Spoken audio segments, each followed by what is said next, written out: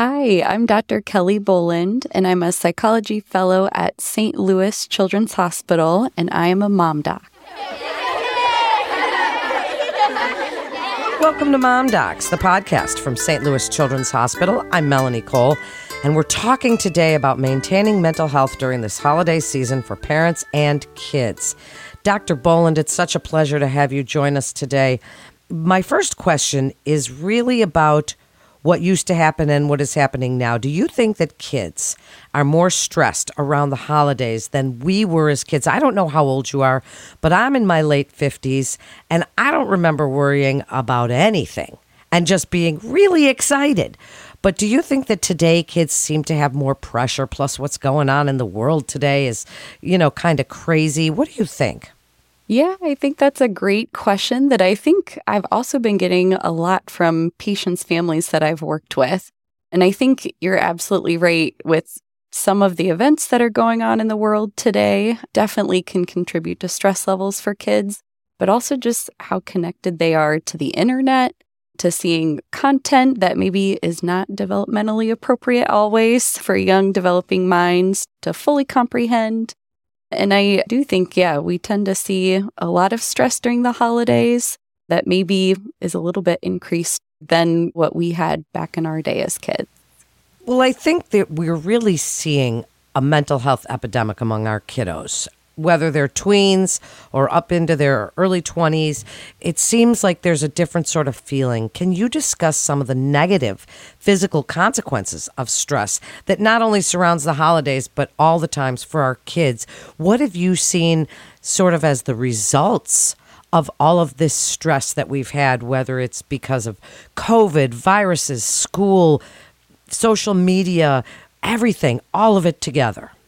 I'm glad that you brought up COVID. We're still in the midst of the COVID pandemic, and we're certainly still dealing with ramifications of shutdowns and of pretty intense times in a lot of young people's lives of being isolated from friends, isolated from a lot of in-person communication and opportunities, and thinking about how that impacted their parents' ability to maintain their own stress, which definitely can rub off on kiddos.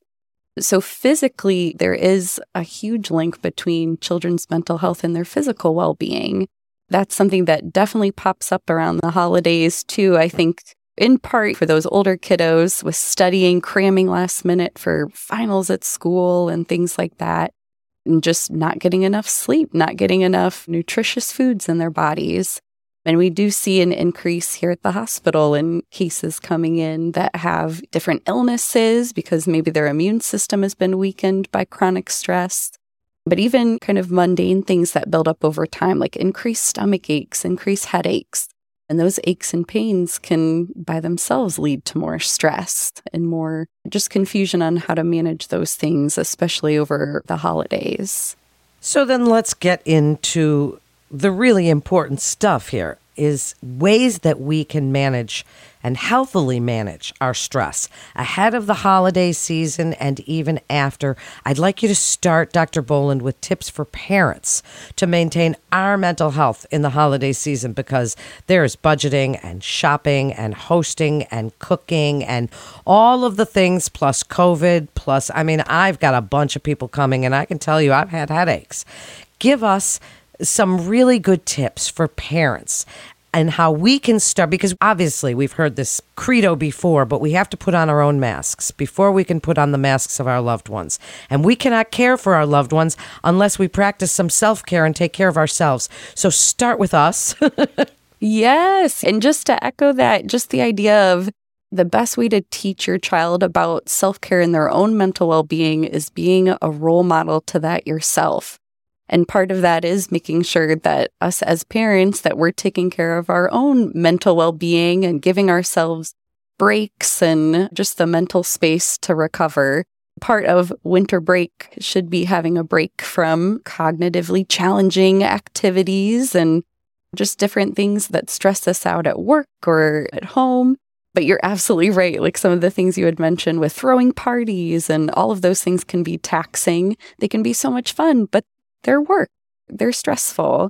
So just keeping that in mind, how are you role modeling to your kids self-care? So if you're feeling like your stress level is coming up, you're noticing yourself getting more irritable or more frustrated with people, modeling to your kids, hey, mommy's going to go to the bedroom and take a half-hour break. If there's any emergencies, go to your other parent. You've got grandma or grandpa on speed dial, but mom needs a break right now. I'm going to go take this half hour for myself.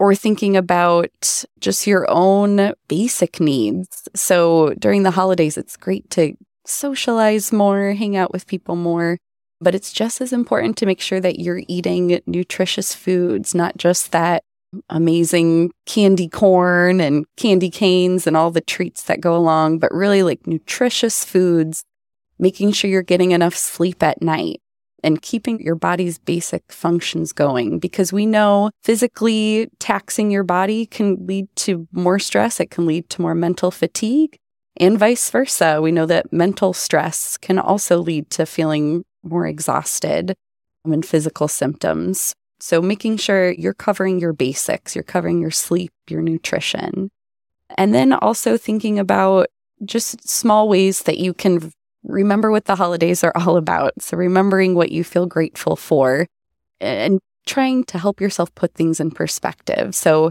is your family going to remember that dinner went off without a hitch, that all of the sides were warm at the same time, that you had, mashed potatoes?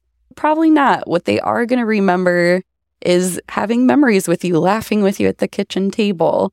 So if some of the other stuff needs to come out cold, then it comes out cold, because a year from now, 10 years from now, that's not what your kids remember. They remember the joyful times in there.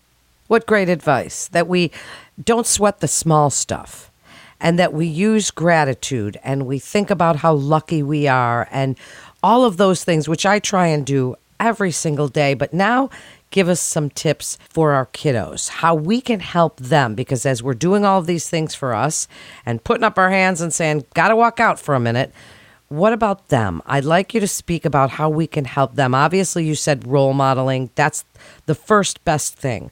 But also, we want to give them those joyous times, but they need to use gratitude too. They need to have that appreciation for it all as well. So give us some tips for those kids that are feeling this extra stress around this time.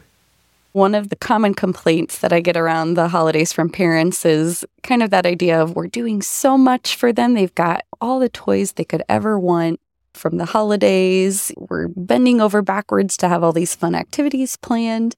And yet my kid is not expressing gratitude. They're throwing tantrums. They're being a moody teenager and staying in their bedroom.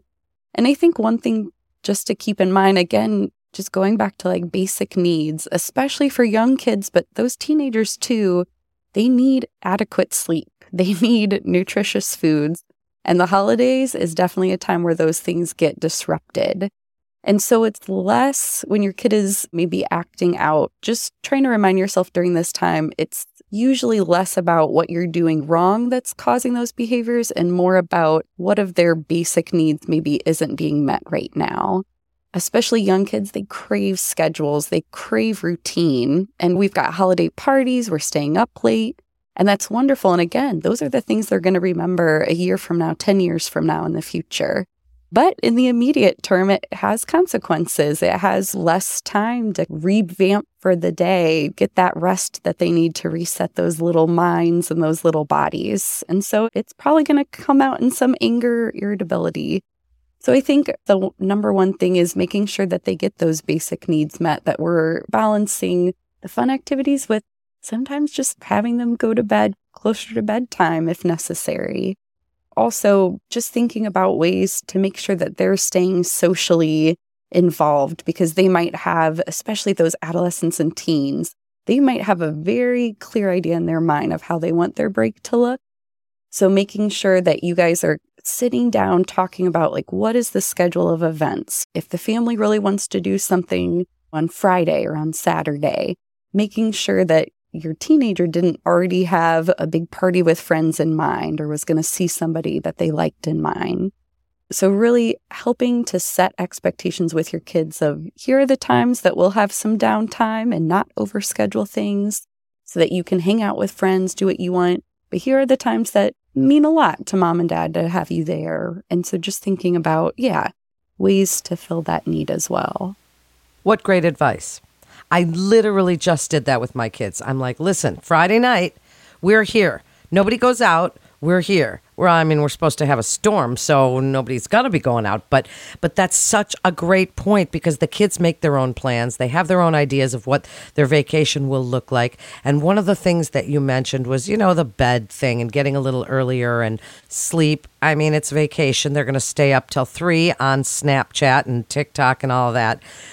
But what are some of the warning signs? Because that's the teenage brain. That's normal stuff.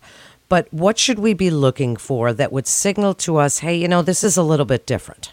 One of the things that really sticks out to me is when you start to notice self-care is markedly getting worse. Because with most teenagers, they're not always putting on deodorant, not always taking the time to shower in the morning. And that's pretty typically normal. But if you notice this is a couple days on end where they're not showering, they're not combing their hair, they're not getting out of their PJs all day when everyone else in the family has been doing those things, that might be a clue that your kid might need a little extra prompting to get re-involved with those things. Or it could, like you had mentioned, warning signs. That could be a warning sign. Maybe something's wrong. Maybe something's going on and they're feeling less motivated. They're feeling more fatigued than usual. Also, things to look for is if they're withdrawing from others. So again, most teens around the teenage years, high school years, even middle school years, they tend to pull back from family a little bit, and they have more worth in friendships at that point in your lives, and that's completely normal. But what we don't want to see is that kids are even withdrawing from friends. So they're not spending time with people, like you mentioned, TikTok, Snapchat. They're on their phones all day, but they're not really having meaningful interactions with people on those platforms.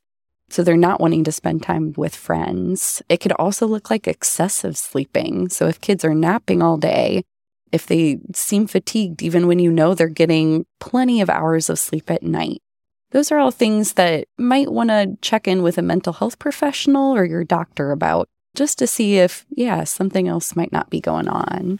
Well, those are all really interesting points that we need to keep an eye on. And as we get ready to wrap up, I'd like you to summarize, Dr. Boland, this time of year, right after this time of year, just kind of all year round, our kids are feeling this stress. There's kind of a global stress going on. We're all sort of feeling it. And what you would like parents to know about helping our kids through this, about looking at their sleep and their nutrition and their social media use. All of those things our kids want expensive gifts at Christmas time. We have to run from relative to relative. There's just so much going on. Give us your best advice here for parents listening, because it's so important that we hear this from a professional like you to tell us really, really what we need to do to tamper it all down, to bring down the temperature just a little bit. So I think just summarizing some of those points. So just remembering the basics, remembering that from young toddlers up into the teenage years, kids need basic needs met with adequate sleep, adequate nutrition, and adequate downtime, and whether that be a consistent schedule or something that you guys build into what is probably sure to be a drastic change in your normal day-to-day schedule during the holidays. So making sure, too, with younger kids that you try to keep up their schedule as best you can and giving them some grace if you see behavioral outbursts. But especially as we move into adolescence and teenagers, really thinking about how to be collaborative with them, how to set expectations for what different days of the week are going to look like to make sure that that is also meshing well with their ideas of what they wanted break to look like. And regardless of the age of your kid, keeping in mind that you are their best role model for how to practice self-care.